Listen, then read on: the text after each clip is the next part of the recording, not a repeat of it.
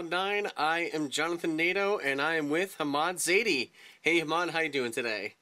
I'm doing well, Jonathan. How are you? Everything's going fine on my end, and I can't complain. So, Jonathan, today we're going to talk about finding balance. Nice. And there were three things that really put me in motion in life. Mm. And they were learning how to tie a shoe, learning how to ride a bike, and learning how to drive a stick shift car, like a manual car. Mm. So today we're going to go over those three moments and discuss them, but not just discuss how they happened, but also discuss how they affected me moving forward. That sounds awesome. Yeah, but before we start, I promise our listeners that I'm always honest about my life. So I've got to tell you why I came to this conclusion to discuss this today. As I was walking my dog Sunny this morning, I was thinking about what am I going to talk about today when we get on the podcast together. And you know what happened? I was walking through a puddle, which I shouldn't have done. I always tell Lena and Zoe never to walk through puddles. I was walking through a puddle and I actually lost my balance, right? Yeah. And I fell really, really hard in this very large puddle. Oh, right? man. So I hurt my right elbow, which is dangerous because my right side's the only side that actually works. Yeah. Right? So I've got a really sore right elbow. I think my leg is a little bit scraped. And I laid there in this very large puddle that was probably a mix of, do the sprinklers in the park I was at, maybe a bit of dog urine. Yeah. Right? Yeah. Right? And I'm laying there, and I looked up at the sky, and I thought, all right, this is a sign. I guess I have to talk about finding balance because, the universe is telling me, hey, Hamad, we know you're going to talk about finding balance in your life, but just as a reminder, you don't have it completely. Right?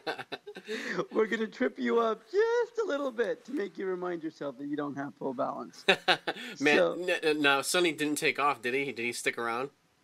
No. Sunny, my dog, she just looked at me and started licking my face, and I'm looking at her like, sweetie, you're like a 75-pound yellow Labrador. Help daddy. Yeah, exactly. But but we survived, and I got back, and my jeans are ruined, and, I smelled horrible, but, it all worked out. Yeah, it always does, right? Yeah, it always does. So let's dive into this. I want to start the first one with tying shoes, right? And to remind people, and I know I've mentioned this once before, but I used to always pull my shoelaces as tight as I can, roll them into a ball, and tuck them just into the side of my shoe. Okay, yeah. Right? And I got to tell you, kids today, your children and my children, very lucky. We didn't have Velcro shoes in the 70s. Right. And if we did, they certainly were not hip. No. There may have been some medical issue shoes. Exactly. Right? But Nike or Skechers or Adidas, none of them made hip Velcro shoes. No, not at all. Right? So I would always just pull the shoelaces tight and tuck them into the side of my shoe and run around. But since I love sports so much, they'd always come untied. Right. I'd always wind up running over my laces and falling, right? And my teachers would always say, you need to learn how to tie your shoes, right? Yeah. But I remember a teacher came up to me and said, how long are you going to go without learning how to tie your shoes? Not a teacher, a therapist, right? A physical therapist. And I'm like, I don't know. I guess, they're easier to take off if they're not tied. And she stood there with me and said, look, you need to learn. Let's do this. But what she taught me is how to put one of my stiff fingers down on the shoelace and actually use my left hand slightly, not very much, but just very little, until my right hand can figure out how to loop it. Oh, right? okay. And I think it took me, to be honest, it didn't happen in one day. I think it took me 4 or 5 days that week. And the physical therapist always did it. I called it recess, but it's actually playtime. Yeah. She always did it right before playtime. So all week long I was getting angry thinking, all these other friends of mine are playing, and I'm stuck here learning how to tie shoe, Right. right? But I got to tell you, Jonathan, once I figured it out, it was very Mm. freeing, you know? So I wanted to share that moment. There's nothing really magical about that moment outside of the fact that it was somebody that forced me to learn something I was afraid to do. Yeah. But I will tell you something honest about it. Even today, at my age, and I'm in my 40s, like when I'm tying my shoe, when they do come undone, people always look. And I realized when I was younger, I'd be like, don't look at me, don't look at me. Yeah. Yeah. But now I realize that it's just out of curiosity. Because Right. it must be completely different and unique to see somebody tie a shoe one-handed, Yeah, yeah, you no. know? I totally I hear you. When I first got in my accident, I didn't want to like eat in public for some reason. Like I just felt like people were looking at me, even if they probably weren't. But I was just being like self conscious or whatever, and like I had to have someone work with me to like bring me out to a restaurant and like slowly eke me back into eating at restaurants. It was kind of weird, but I get what you're saying though. When you feel like people are looking at you, and it's just like, leave me alone. I'm just trying to do whatever, like move along. Nothing to see here. So the first thing along the journey was learning how to tie a shoe. During the same year, I learned how to ride a bike. Mm. And that day, I remember it was I was in kindergarten, and it was wild because I was so frightened that I was going to crash and hurt myself, and of course I did many times, right? Yeah. Right? and and I wasn't getting any sympathy, man, because I'd fall down and be like, "Oh, mom, my knees hurt," and she's like, get up, do it again." And I'm like, "But my knees hurt," right? Yeah. So we went through that for a couple of hours, and then, you know, I kept on telling her she was right behind me, and I was pedaling as fast as I could, and I started to catch balance. Mm. Mm. And what wound up happening is I'm like, "Mom, I think I got it. You know, don't let go though. Don't let go till I say it's time. Don't let go till I say it's time." And then a couple seconds later, I hear her yelling, like, "Hamad!" And I realize that she's far away, and I've caught balance, right? Yeah. And that launched me into a lot of debauchery because once you have a bike, right, Oh man. you Yeah. have, you have motion. Well, you remember, Oh, right? totally. Yeah. I mean, when before I got in my accident, I mean, at 10, 11, 12, 13, 14, I rode my bike everywhere, even like next towns over everywhere. Like I wouldn't care if I pedaled for 2 hours. I would get wherever I wanted to go. It was awesome. Yeah, no, riding, I was the same way. But I live right by the beach. And when I get time, I pull the bike out and ride up and down the beach. Nice. And even today, remember, I mentioned in the previous podcast that when I would ride my bikes down the hill as a child, people would get out of the way. And I'd think, "Hey, man, I'm just a badass." Right. And realistically, they're like, "Oh, my God, this guy's going to lose his balance and crash into us." And when I rode my bike around Hermosa Beach and Redondo Beach, kind of the same thing, man. You're People still a look over and they're badass. like, "Hey, how you doing?" But as they're saying hi, they're swerving away, right? Like, give him space, give him space. And for those of you who see me riding my bike along the Strand in Hermosa or along Redondo Beach around the pier, just know that I am fully insured, and if I do crash into you, you will be taken care of. I probably shouldn't have said that because now people are going to Yeah, yeah, exactly. Now people are gonna dive in front of you. dive in front of me. Yeah, exactly. So, but the one hurdle that I always wanted to get over Mm. was driving stick shift, right? Yeah.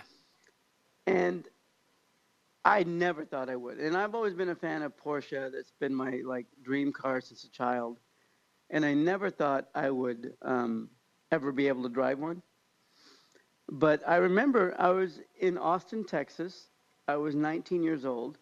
My girlfriend at the time, Trisha, got tired of hearing me complain about something I can't do, right? Mm. And she's like, "You know what? I'm going to teach you how to drive a stick." She had a 1980 burnt orange Chevy Chevette. Nice. right? And I'm like, Trish, are you sure you want me to do this? And she's like, just do it because I'm tired of hearing you complain, right? Yeah, yeah. And it took one afternoon.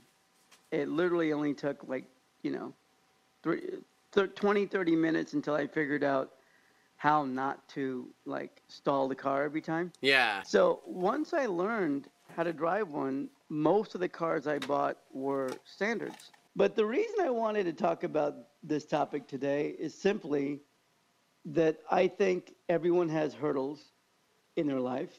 Everyone does. And, you know, they're never as bad as you think they are after you've completed it. Right? Isn't that always the case? Oh, totally. Absolutely. You know, one thing that's funny too with these three stories actually, which it's almost out of the normal for you, or at least for what I know of you. Like these three stories, like with tying your shoes, you didn't want to, you didn't want to bother learning how to tie your shoes. You didn't want to deal with it.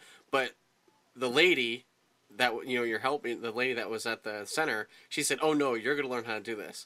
But then, Yep. Your mom, you were like, "I can't do it. I can't do it. I can't ride a bike." But your mom's like, "No, you're going to do this." And then, so your mom got you to overcome riding a bike. And then Right. you were like, "I'm never gonna be able to drive a stick shift. I'm never gonna be able to drive a stick shift." And your girlfriend was like, "No, you're gonna do it today." And so, like, in all three stories, you had an outside force pushing you forward. Yeah, that's a really good observation. Until this very moment, I'd never even connected that. So that, and like I said, that's not, from what I know of you, that's not the norm, which is interesting on many levels. But you still had someone outside of you pushing you forward, even though you're normally the one pushing you forward. And in all three cases, my mom's gonna probably kill me for this, but in all three cases, they were very loving but slightly mean women. Right? Kind of pushing it, right? And I think the bottom line is they were just like, we're tired of hearing him complain. You're either gonna do it or you're gonna shut up about it. Yeah. And in all three cases, that was also the case. They're going to be like, we don't want to hear about this again. So either figure it out or don't talk about it again. Yeah. Hey, I think that's probably a good spot to wrap this thing up at. Yeah. It was great. Like I said, it was awesome. I know you pointed this out before, but it's funny how your friend pointed it out. Like, hey, all those things are you in motion, and that's really cool. So yeah, it is. And the funny thing is, it's fun. Until today, I had never thought that all three people that taught me were women, and they were all, people forcing me to do something I was afraid to do. Yeah. Because usually I just throw caution to the wind and do something and figure out whether it's failing or succeeding later. Yeah, I'm the same way. Yeah, it's good. Well, listen, everyone. Thank you for listening to Limping on Cloud 9. Jonathan, you want to share with everyone where they can hear us? Yeah, so go to iTunes. We greatly appreciate any reviews you'd like to leave us. And, tweet about the podcast, share it on Facebook, whatever your favorite social media network is, your favorite of choice. Please spread the word. And, again, leave any reviews that you can. Let everyone know about us. And, Hamad, how can they get a hold of you? Oh, they can email me directly at hamad@hamadzaidi.com. And you're like, whoa, I can't spell that. So here it is. It took me a while to spell it, too, and it's my name. But here it is. It's HAMMAD at HAMMADZAIDI.com. There you go. There you go. There you go. Just like that. And again, Hamad, it was awesome. Yet again, another great episode with you. And thank you so much for sharing your stories with us. And everyone, thank you for listening. Thank you for downloading. And we will talk to you next episode. See ya. Oh, and one last thing. Thank you for lending me your ears. All right. Everyone, thank you. And we'll talk to you next episode. See ya.